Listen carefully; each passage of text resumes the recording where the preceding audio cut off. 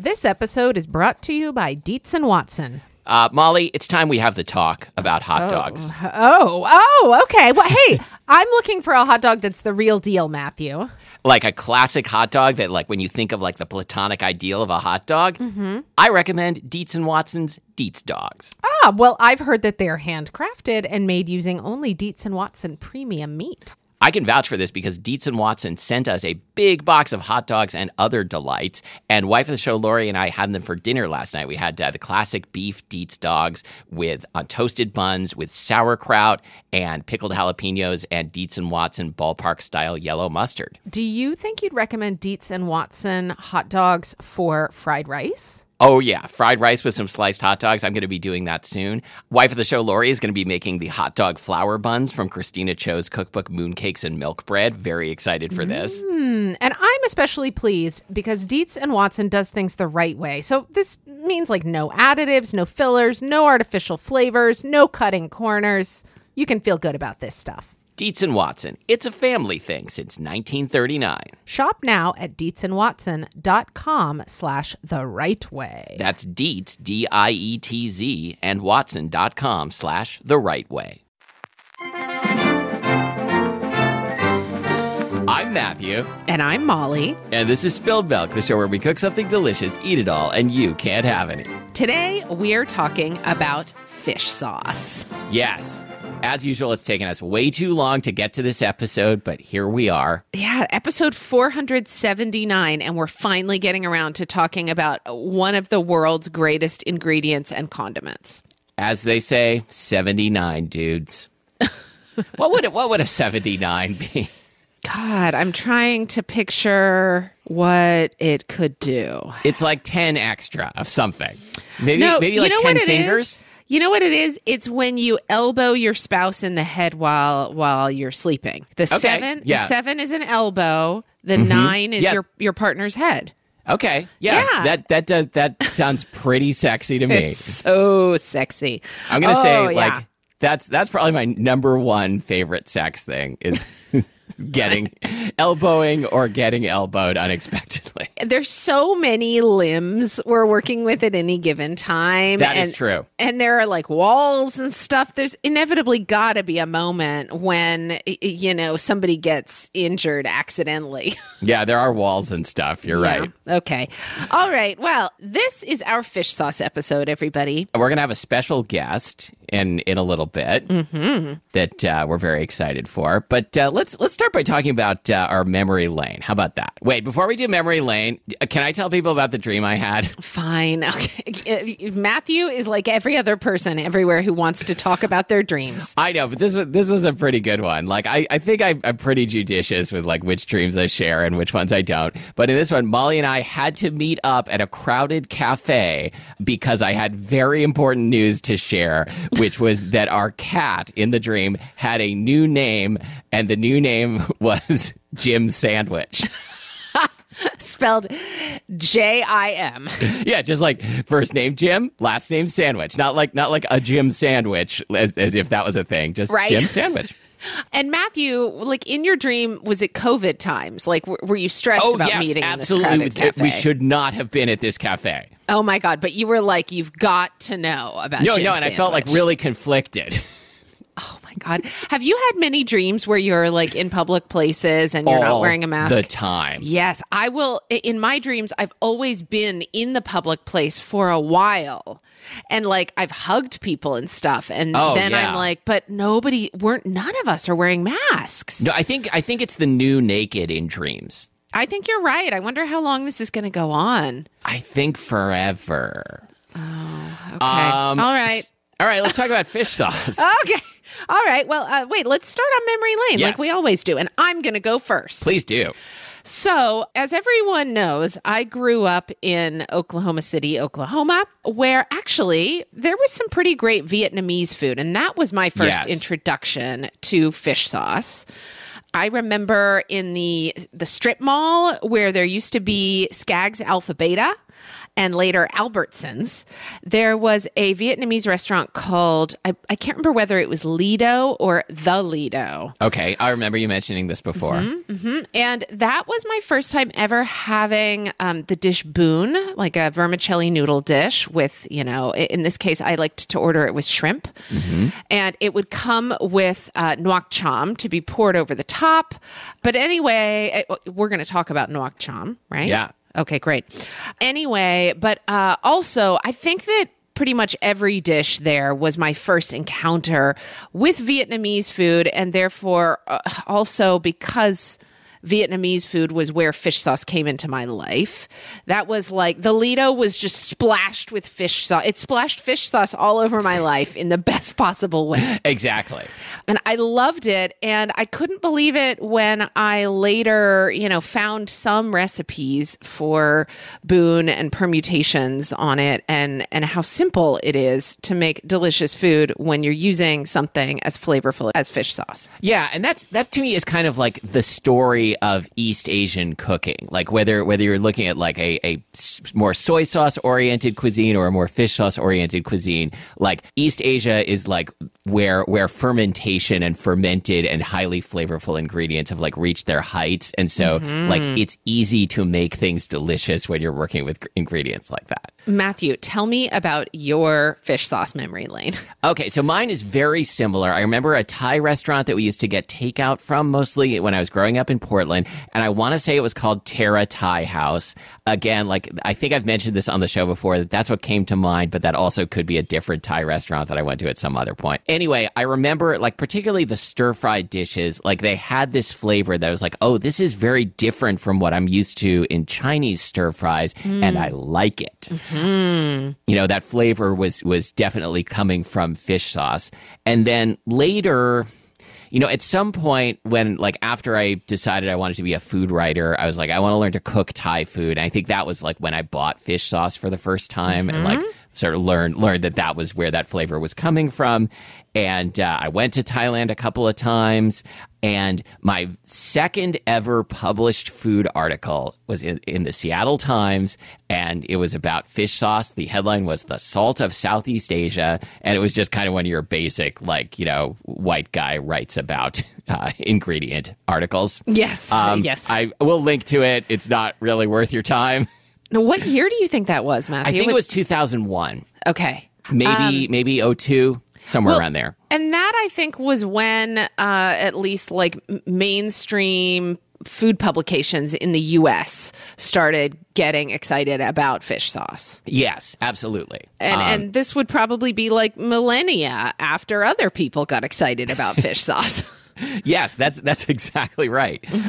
Should we talk about a little bit about the history and production of fish sauce? Yeah, let's talk about this because it's so interesting to me. Well, we're going to get to this, but that fermenting fish has shown up in so many great cuisines around the world. Yeah.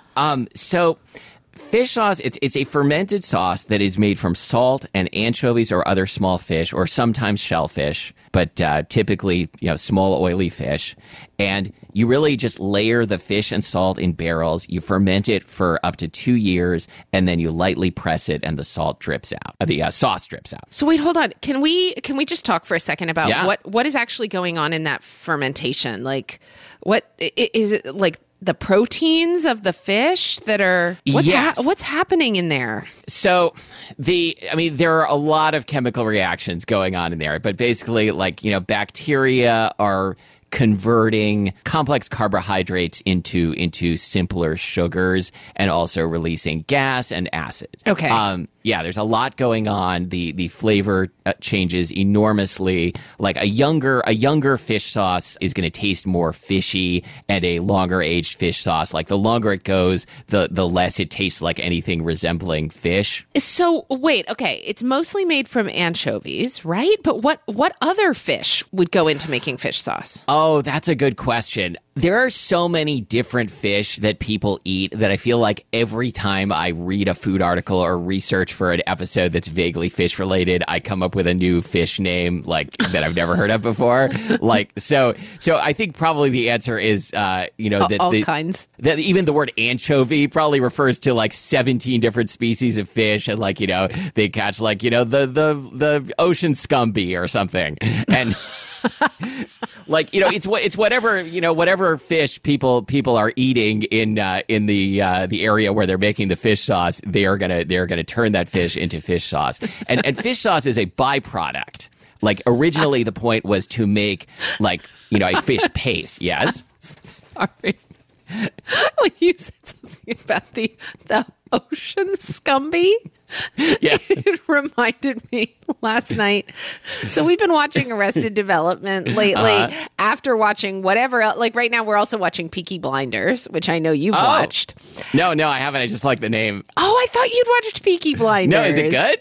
At first I was really annoyed by the fact that the music is all like Nick Cave and like contemporary stuff when this is like set in like the 19-teens. Okay. It really was bothering me, all the electric guitars.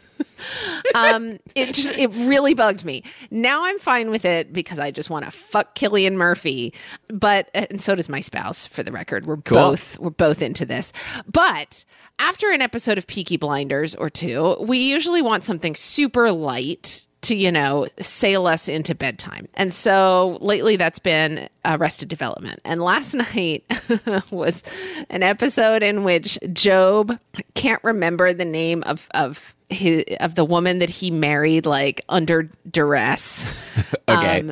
And he's getting divorced from her. He's been served papers, but he can't remember what her name is. And the name that he guesses is Crindy.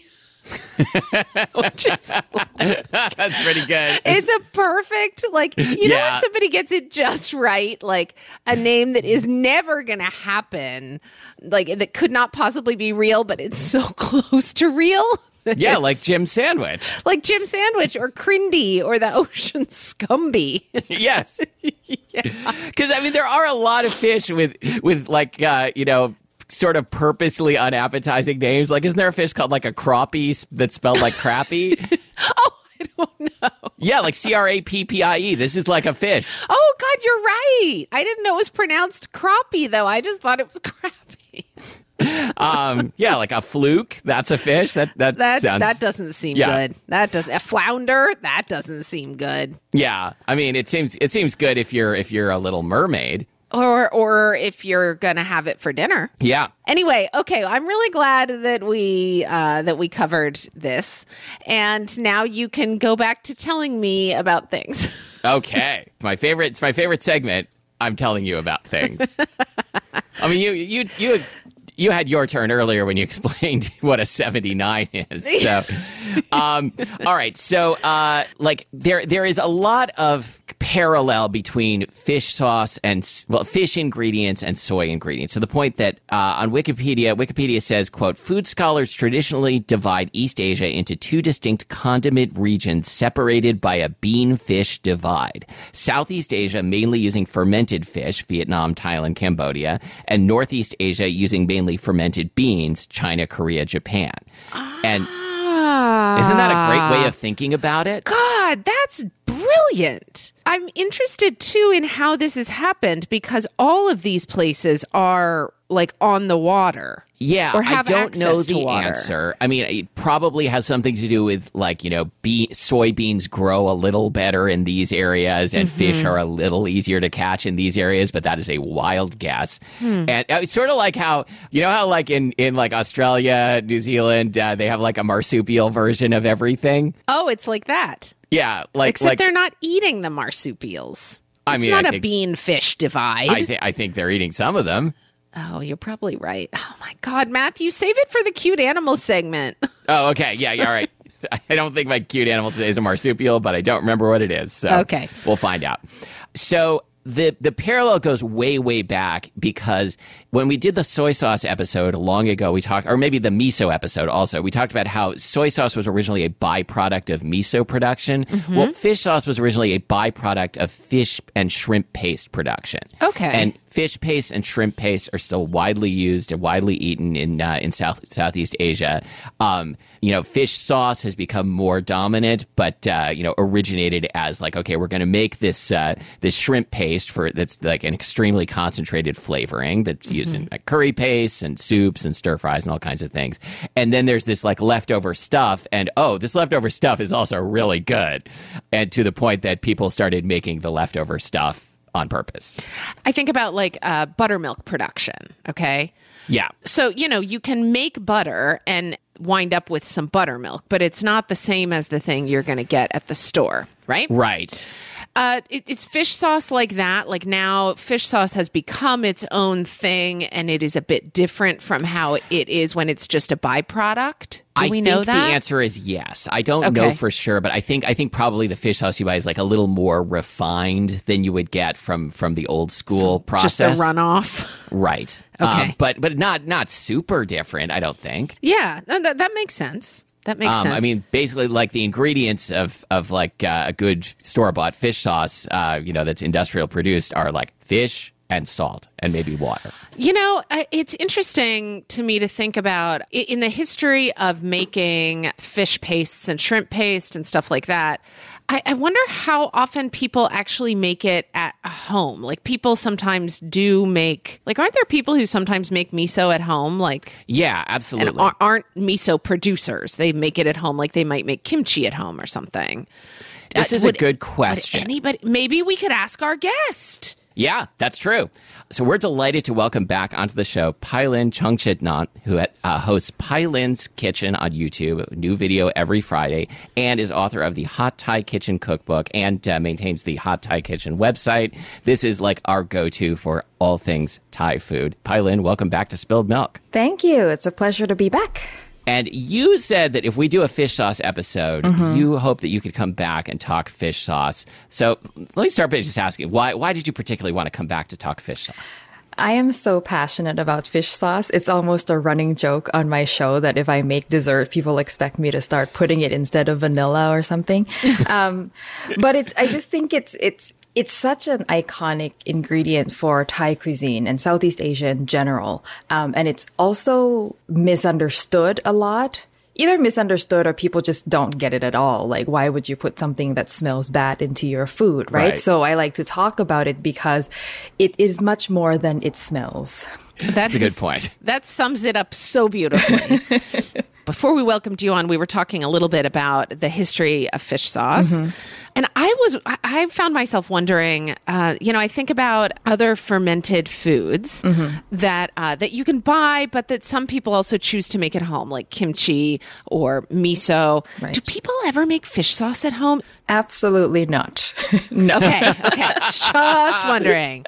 Seems like it'd be very fragrant. to make you better have neighbors pretty far away if you did. Okay, that's what we were thinking. Have you talked about how fish sauce is made? Should we touch on that a bit? Yeah, let's do it. Okay, so the way fish sauce is made is actually quite simple. You take anchovies and you dump it in commercially it'd be like a big swimming pool, and you put a bunch of salt on top of it, and then you just let that rot. So you can imagine it smells very strong. But as the salt draws out moisture from the fish and the enzymes in the fish starts doing their thing, it breaks down and it turns everything into liquid, basically. Well, not everything. It turns it into big mush, and they strain out any sort of bits, and then the liquid is the fish sauce. And how long does it take to go through that process?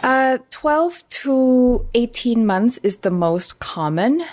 People do it up to 2 years. So, in similar ways with other fermented foods, the longer you keep things, the more complex they become and things like that, but also the more expensive it becomes. So commercially, they kind of find a balance somewhere. So I think 12 months is sort of the minimum. Okay. Have you ever visited a fish sauce factory? I have not, but I hear that you're in the right place from a mile away.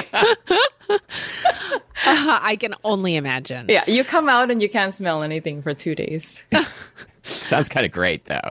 I would love to, actually. Yeah. It's one of I sometimes do documentaries about how ingredients are made on my show. We've done one for coconut milk and rice noodles and things. And I've always wanted to do fish sauce. And that was the plan for the year of the COVID, which we didn't go anywhere. But we were almost going to go to a fish sauce factory. I hope you get to do that. I want to see that video. Yeah. So how do you shop for fish sauce? How much does brand matter? It's everything. Like, you can ruin a dish if you don't buy good fish sauce. So with fish sauce, you can pretty much go by price. The more expensive it is, the better it's going to be. So the thing is this. So what you have to understand is what I just explained, the way fish sauce is made, that's like the pure form of fish sauce. Just fish and salt. You don't add any water. But what's on the market is not that pure version. So what they do then is they drain off the pure fish sauce, they keep it, and then they add more salt water to the old fish and get a more diluted version. So let's call that second press. Okay, even though there's no actual pressing involved. But. Right. So then this diluted second press gets mixed into the first virgin press, and then they can mix it in whatever ratio they want, depending on how high quality they want the final product to be. So the most expensive, most sort of premium brand of fish sauce is called Red Boat. They're the only one that I'm aware of that actually uses only the first press. So if you look at the ingredients, it's just fish and salt with not even water, because all the water is what naturally occurs in the fish. Okay. And so the way I tell people is first look at the price. That's a good indication. Then look at the ingredients. If you start to see more than just fish, salt, and water, that means they're starting to have to add things to make up for the fact that there's not much actual fish flavor there. So if you see any like MSG or any like added color, added flavor, you're going down the territory of people trying to make up for bad quality. Okay. And protein content is a really good indication, because the more fish there is, the more actual protein is in there. So if you look at Red Boat, there's 4 grams of protein per tablespoon. And then squid, which is a great like standard Thai brand, like you don't want to spend a lot of money. That's a really good one, but that only has 2 grams. That's interesting. Of protein. However, you have to be careful, because some brands will add it to like a fake protein. You know what I mean? Right. Like it'll be a like cheaper hydrolyzed brand. vegetable protein Exactly, or whatever, like a fake protein in there. So you have to look at everything sort of in combination with each other. Oh, this is great to know. Yeah, that is so helpful. So do you use Red Boat for everything, or do you have different fish sauces on hand for depending on how you're using them? I have different fish sauce on hand. Red Boat is great if you are going for something where you can really taste the fish sauce, like a Thai salad or a dipping sauce, because it's expensive. So if you use fish sauce to the level that I do, like it could cost a lot of money. So Red Boat is great for things like that. Like if you're going to put Red Boat in a stir fry, that's throwing money away. Like you're not going to be able to taste the difference, because in a stir fry or even in a curry, like it's such a strong, like a Thai curry, it's such a strong flavor, like a couple, teaspoons of fish sauce, you're not going to taste it. So then the standard fish sauce that I use is usually Squid, which is a Thai brand, but the Three Crabs, which is a Vietnamese brand, is also a good sort of everyday fish sauce. Yeah. Okay. I have a random question. Actually, I'm a little embarrassed to admit this. So I used to co-own a restaurant, and we used fish sauce in some dressings, like kind of, where just kind of sneaking it into places. And so I have a gallon jug of Mega Chef that is like 3/4 used, and I found it at the back of my cabinet in my kitchen. Is it like still safe to use? I mean, I think I've had it for years. And the fact that you won't reveal the number of years. Am I slowly going You to haven't owned that restaurant for a while. I haven't. Okay. So what do I do? You throw it away. First of all, Mega Chef is a good brand. By the way, it's another brand from Thailand. It's starting to become more available now. They do put a little too much sugar in it. I find like it's good, but it's sweeter than what I'd like fish sauce to be. But that's why people like it more, because it tends to be more not as jarring because it's sweeter. You know what I mean? Like it's a little more mellow.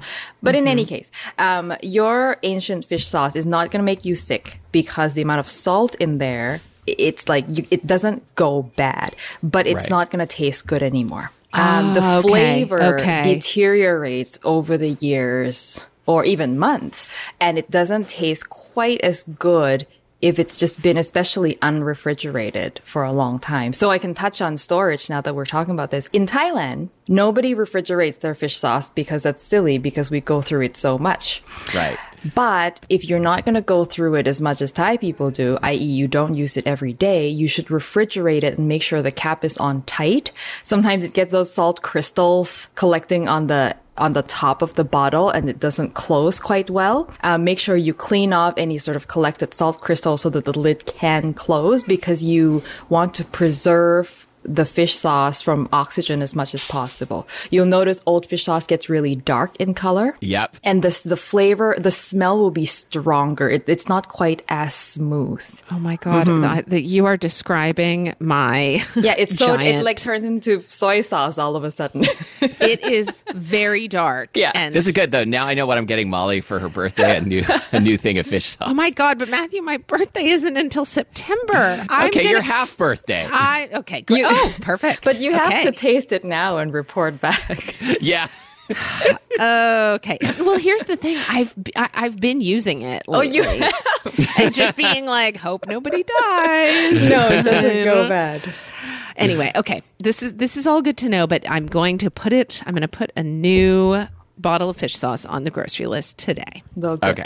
Okay, so speaking of, cooking with fish sauce, if someone is new to fish sauce, how do you recommend they get to know it? What do you think is a good place to start? A recipe you might recommend? Right. Okay. So I, first of all, recommend you cooking a dish where fish sauce is naturally used. So don't start getting creative with it right away. Yeah. Even though you can afterwards, but I feel like it's important to know like how fish sauce has been approved for usage by cuisines around the world. So make a Thai salad or a Thai soup, like a tom yum soup is a really good one where you can really taste the fish sauce. So those are good ones, or something in the Vietnamese repertoire would be good as well. But I wouldn't make a Thai curry use fish sauce because, again, as we said, you can barely taste it by the time all the other herbs and spices are added. So if you really want to taste fish sauce, go with a Thai salad or a Thai soup. Okay. Oh, this is really helpful. So we'll link to a recipe then. Yeah, what would be a good starter Thai salad coming up? Let's say like you can link to my corn and cucumber salad. It's one of my favorite. Oh, that Thai sounds salads. great. Yeah, it's like a green papaya salad that people are familiar with, but it uses corn and cucumber instead, and it's great. Okay.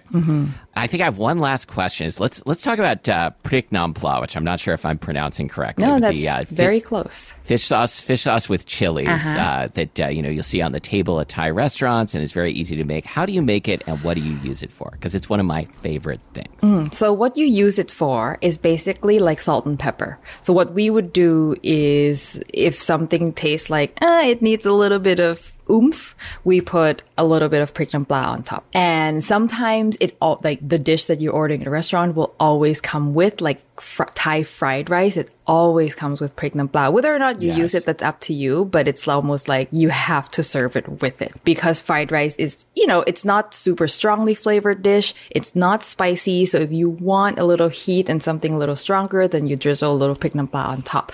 Some people always put it on their rice. No matter what it is that they're eating with, they want their rice to be seasoned with Prik Nam Pla. Oh, yes. So, and it really does add sort of sharpness and personality to everything that you eat.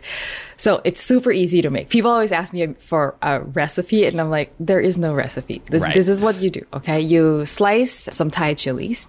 If you want to actually eat the chilies, you mince it small. If you just want it to infuse the spiciness, then you cut it large so you can avoid getting it onto your actual rice. You know what I mean? And then you just cover it with fish sauce as much as it takes to submerge the chilies.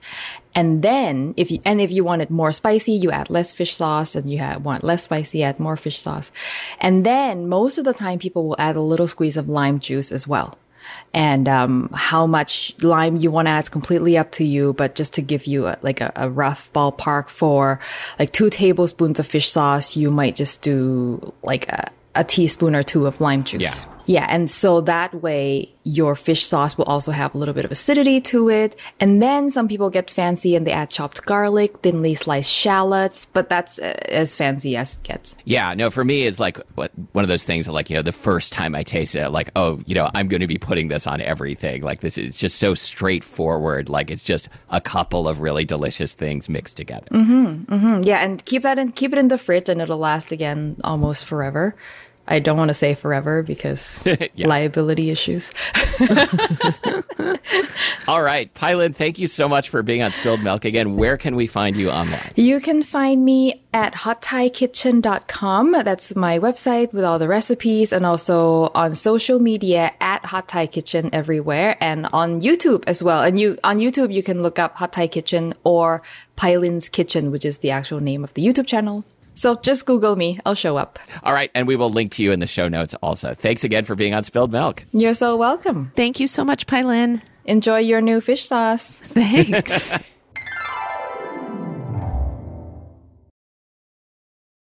This episode is brought to you by TownePlace Suites by Marriott. Whether you're traveling for work, need a place to stay while your home is being remodeled, or maybe you're just enjoying a relaxing week away, well, TownePlace Suites by Marriott has all the comforts of home. Yeah, so they've got a full kitchen.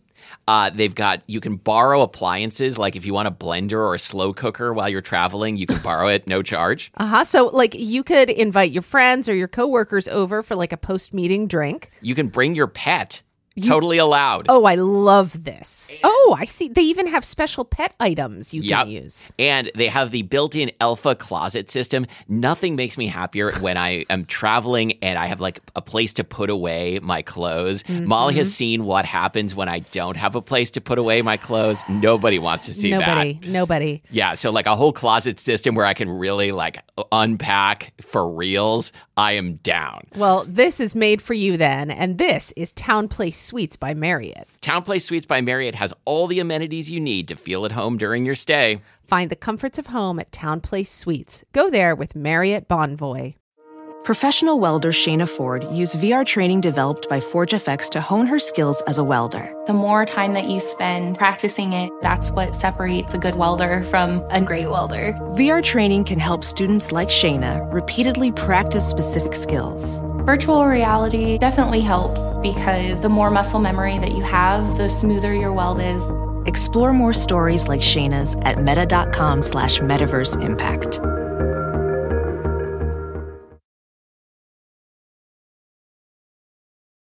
So, okay, Matthew, when we left off, we were talking about the old bean-fish divide, I think.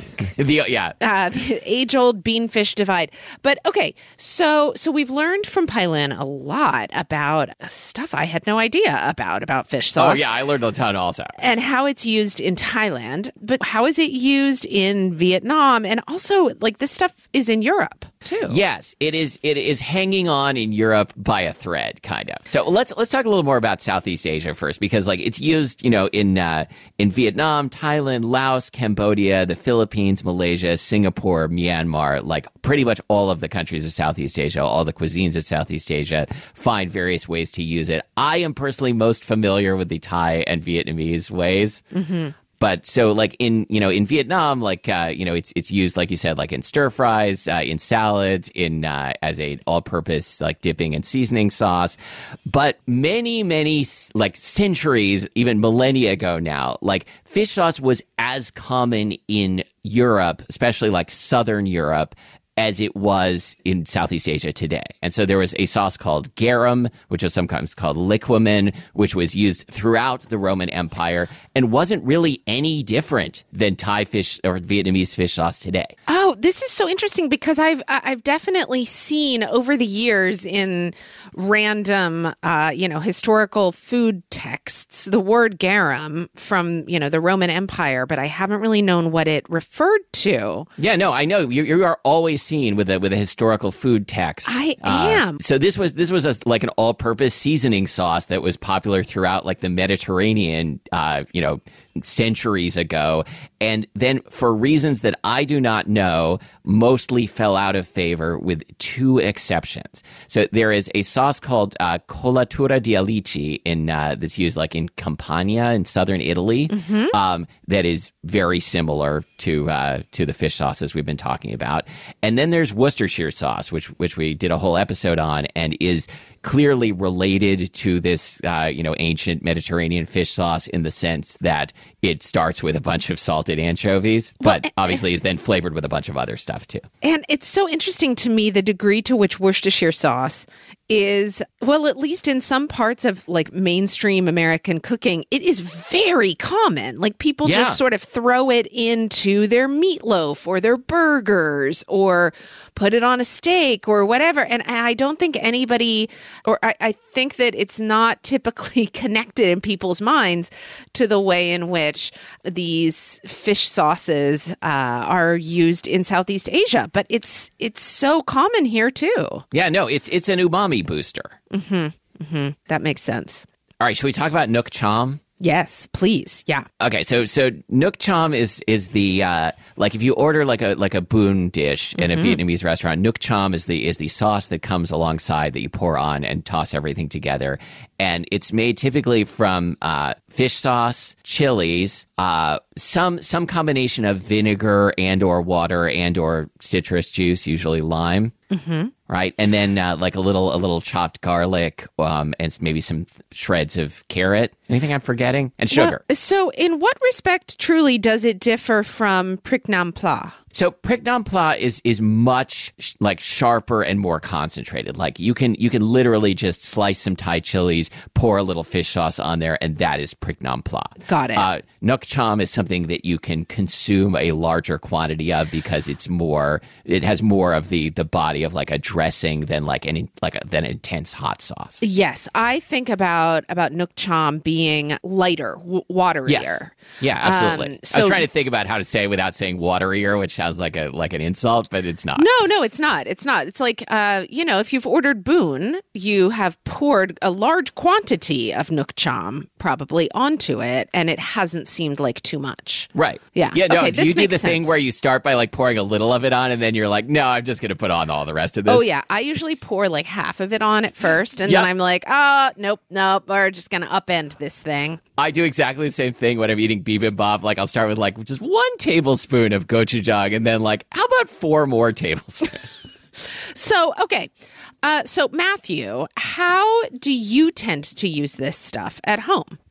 So I mostly use it in Thai cooking, although I will also use it as kind of an all-purpose umami booster. If I'm making like a bolognese sauce or I think I put it when we made meatloaf with Kenji Lopez Alt. I think there was fish sauce in that. I was going to say I put fish sauce in meatloaf. Yeah, absolutely. I also put a little bit of ketchup in there, so you've got like 2 sources of umami, really? Pretty great. Yeah, and one thing I was curious about, so I looked it up just before we started. I know some of our listeners are like as nerdy as me about this sort of thing.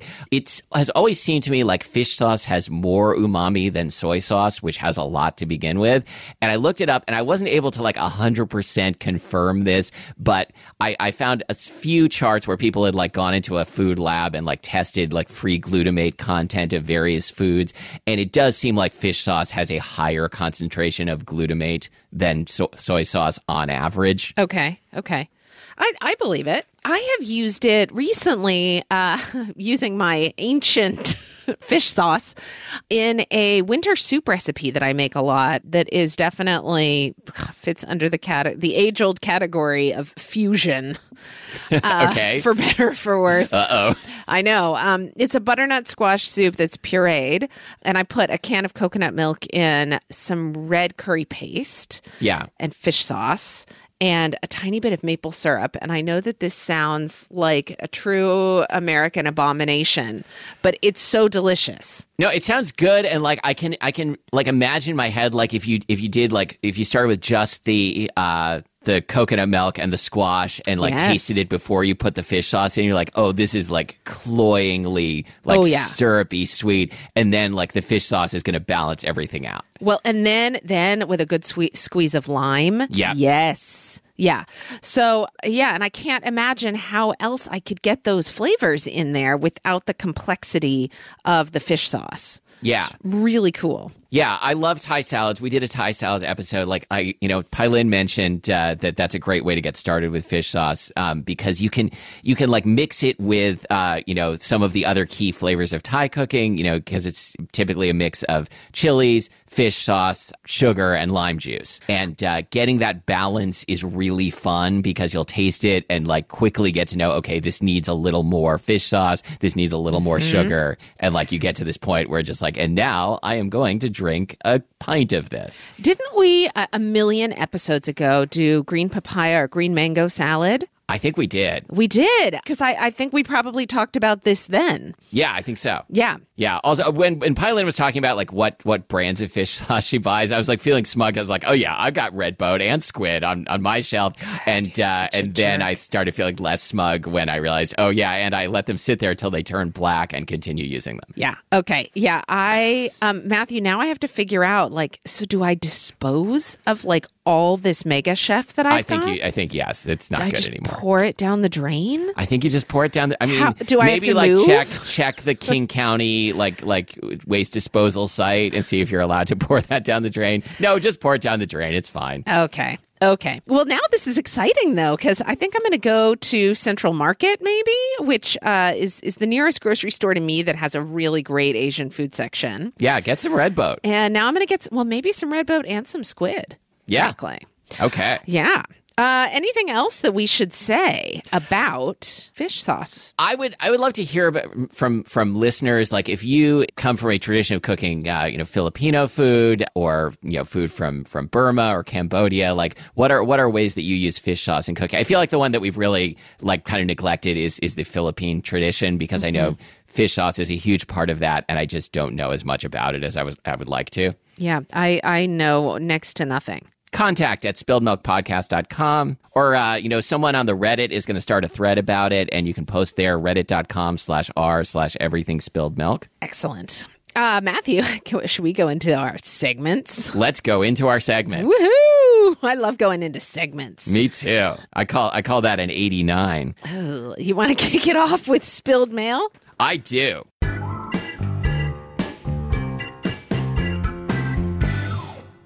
So we got an email from listener Caitlin who asks, when I first started listening to your podcast, I was just learning how to cook. So thank you for being part of my food journey. Aww. We like not infrequently get messages from people who say like, I've been listening to your podcast so long. When I started, I was 12 and...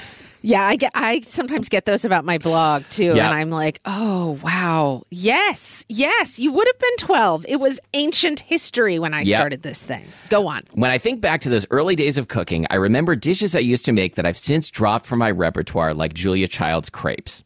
What are the recipes that used to be in your repertoire that now feel nostalgic? Oh, this is great. Is this a great question? It's hard for me to separate my answer from listener Caitlin's question because she mentioned Julia Child's crepes, and immediately what I thought of was Julia Child's souffle recipe from, is it The Way to Cook? Yeah, The Way to Cook. That sounds right. I remember when I was in my early 20s, living in the apartment I lived in when I first moved to Seattle to go to grad school. I remember deciding I was going to teach myself how to make souffle and used Julia Child's recipe for cheese souffle. And I was so delighted by how easy it was once you kind of got the technique down that for a while it seemed like a kind of normal thing to make souffle. Sounds really good. It sounds precious as all hell. Oh, yeah. But it really is not that difficult. And for a while, I think I would have said it was in my repertoire. It is not anymore. And then the other thing, again, a French thing being ratatouille, which I grew up with my parents making it a lot in the summertime, and we all loved it. And so when I was first getting out on my own developing my own repertoire, ratatouille was right in there. And I haven't made it in a long time. My kid doesn't really like eggplant or peppers. Yeah. My spouse doesn't really like any of the vegetables that are in there. Is it because you didn't like the movie? Oh, yeah, it's definitely. Yeah. The movie just ruined ratatouille for me. Okay. So I also thought of two things. One is California casserole, which we've talked about on the show before, which was a Burton family recipe. So Watzel's family. It's something that I still like. We made it like a year or two ago. Like, it's a casserole made with like some kind of ground meat, optionally, and then like minute rice, green peppers and onions, canned tomatoes, and cheddar cheese. So like a real casserole. Mm-hmm. And it's good, but like when I made it, like I felt like, this just kind of doesn't feel like the way I eat anymore. Mm-hmm. And like there's no good reason for that. There's nothing wrong with the dish, obviously. There's something wrong with me. Yeah, that is what's the conclusion that Molly? I've reached as well. Can we solve that right now? Okay, Matthew, wait, what's the other thing?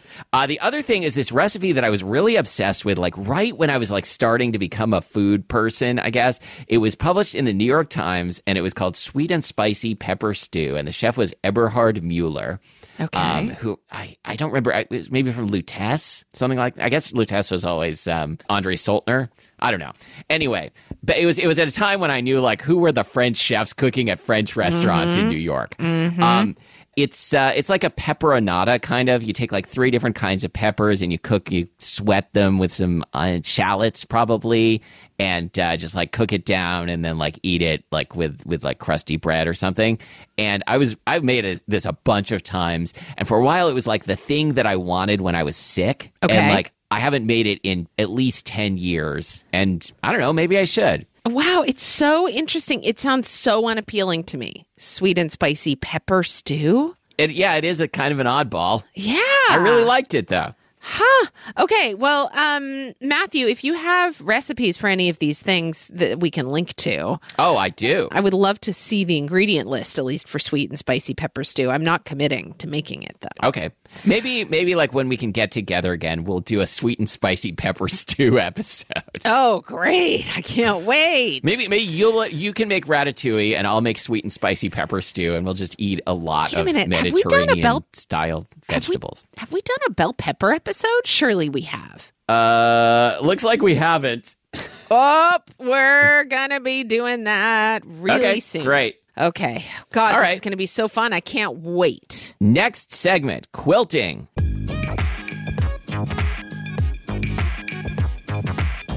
All right, guys, I finished my quilt.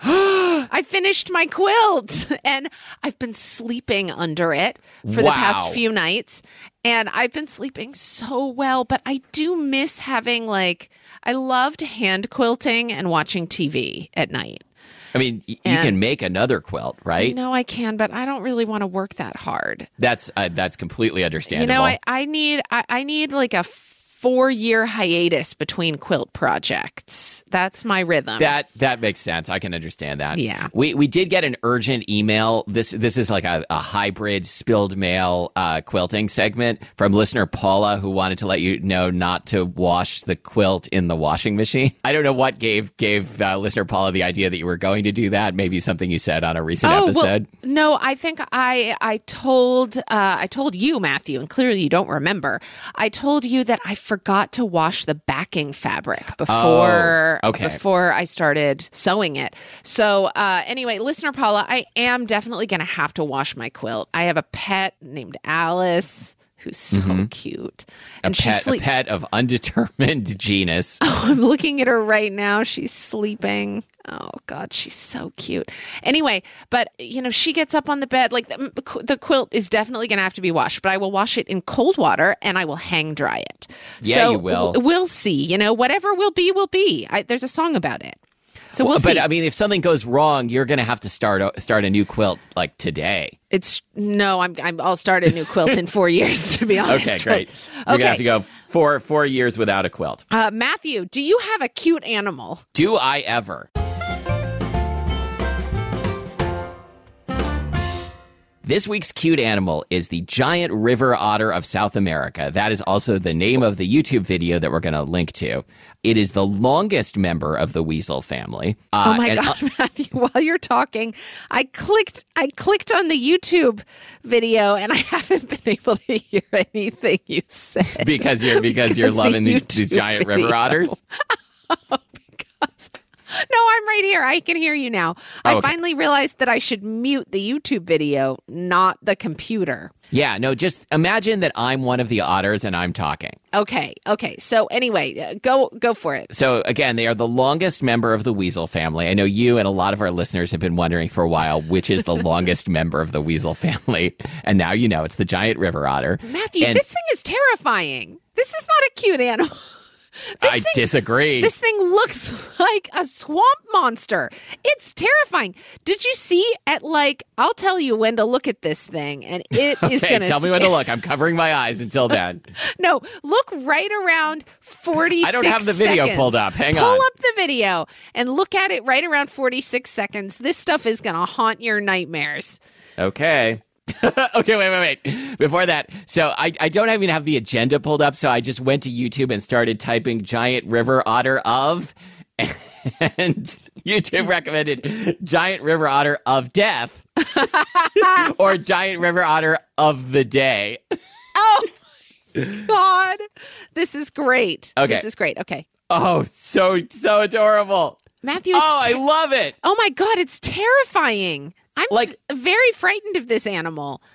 This is interesting. Okay, we need to get listeners weighing in on this because I think this thing is adorable. Oh my God, it looks like a Loch Ness monster. It's going to eat your face off. Oh my God, it's terrifying, Matthew. How big is this? Pretty big. And the thing is that most otters are solitary animals, but these things travel in packs. They're social. So you're not going to meet just one giant river otter.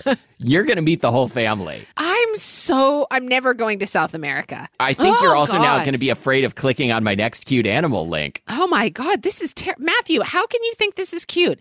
This thing absolutely looks like it's hungry for face. Well, then you're going to be pleased to hear, Molly, that they're endangered due to poaching and habitat destruction. Oh, no, I'm not that evil. They're evil. Okay. All right. So listeners, we need to hear from you on this one. Is this a cute animal or not, the giant river otter? Because we have wildly diverging opinions. Oh, God. I mean, I love otters, but these guys, oh, my God. They're very eel-like. I agree that if I were sailing down the river and one of these heads popped up and started making its squeaky otter noise at me, I would have flashbacks to the movie Anaconda and think I don't know what that thing is, but it's for sure going to eat my face. But this is from a safe distance. I don't want to meet a tiger up close either. That's fair. Okay, Matthew, I can tell you that they get up to 3.7 feet long. Okay. So, I guess it's not so giant, but you got to look at their faces, man. They are thinking about what part of your body they're going to ingest first. Yeah, but again, the same is true of a lion. And lions are majestic. But look at the North American river otter. Now talk about a sweet booper. But these are like those, only more so. Oh no, my God. Matthew, everybody knows sea otters and North American river otters. No, but nobody can get enough of sea otters. I mean. Yeah, but that's the thing, though. People don't need to hear about sea otters from us. But the North American river, the South American river otter. The giant river otter. Giant river otter needs some love. You're right. It definitely does. Okay, fine. Okay, yeah. So if you want to get in touch with us with some spilled mail or to let us know whether a giant river otter is cute or not, that's contact@spilledmilkpodcast.com or visit the subreddit. You know where to find it. Okay. And finally, now, but wow. Now, but wow.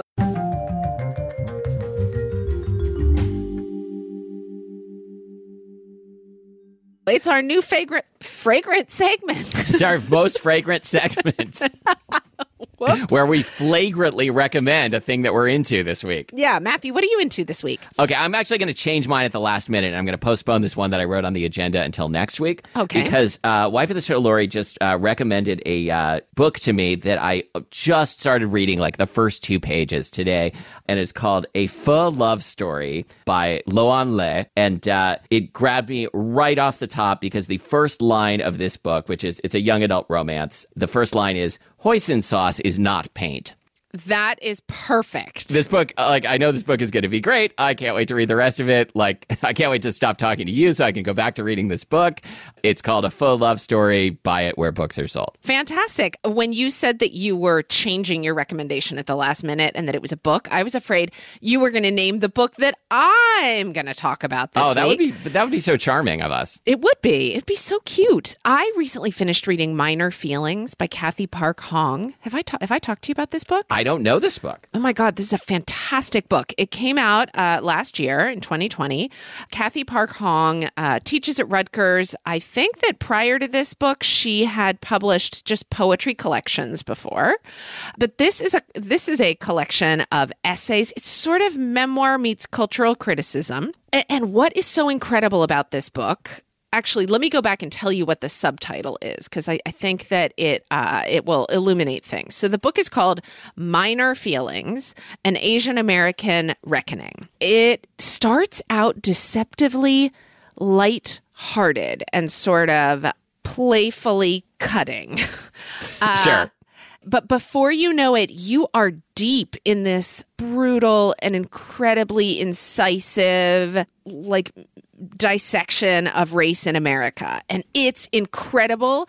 I can't even say how artful this book is. I think everybody should have to read this book. I just put a hold on it at the library while you were talking. Awesome. Minor Feelings by Kathy Park Hong. So far, best book I've read in 2021. Okay, I'm really excited. Best book in the last couple years. Okay. That was Now But Wow, and that brings us to the end of the show. Oh, wow. It's been a long journey down the river, and we survived several face-eating otter attacks. And we brought home some fish sauce. And we brought home some fish sauce from the river. Yeah. Our producer is Abby Circatella. You can find us on Reddit, reddit.com/r/everythingspilledmilk, where you can talk to other listeners about the show. What else do we tell people at the end of the show? I just started doing this show this week, so I'm new to this. We already told them about the Reddit, the subreddit, all the Reddits. And I think that that's about it. I mean, Molly joined the Reddit. I did. The username was it? Candy Fiend 69420 was available. Yeah. And immediately someone posted wait, is that really Molly? It really is. Wait, they did? Yeah. Oh, I didn't even see that. No, it's really me. It's really me. But the thing is I can't handle one more thing to be responsible for. I understand. So subreddit people, I don't know. Can you is there a way for me to find out if somebody tags me or messages me or something? Probably. We'll figure this out. We'll figure it out. Whatever. Reddit. Go read it. And until next time, thank you for listening to Spilled Milk. If you put us in a barrel and pour salt on us, we'll emerge in 2 years, mushier, but with a new quilt. Oh, God, it's perfect. I'm Molly Weisenberg. And I'm Matthew Amster Burton.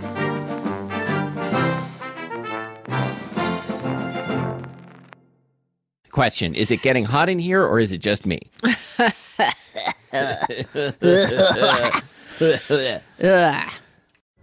Pulling up to Mickey D's just for drinks? Oh yeah, that's me. Nothing extra, just perfection and a straw. Coming in hot for the coldest cups on the block. Because there are drinks. Then there are drinks from McDonald's. Mix things up with any size lemonade or sweet tea for $1.49. Perfect with our classic fries. Price and participation may vary. Cannot be combined with any other offer. Ba-da-ba-ba-ba.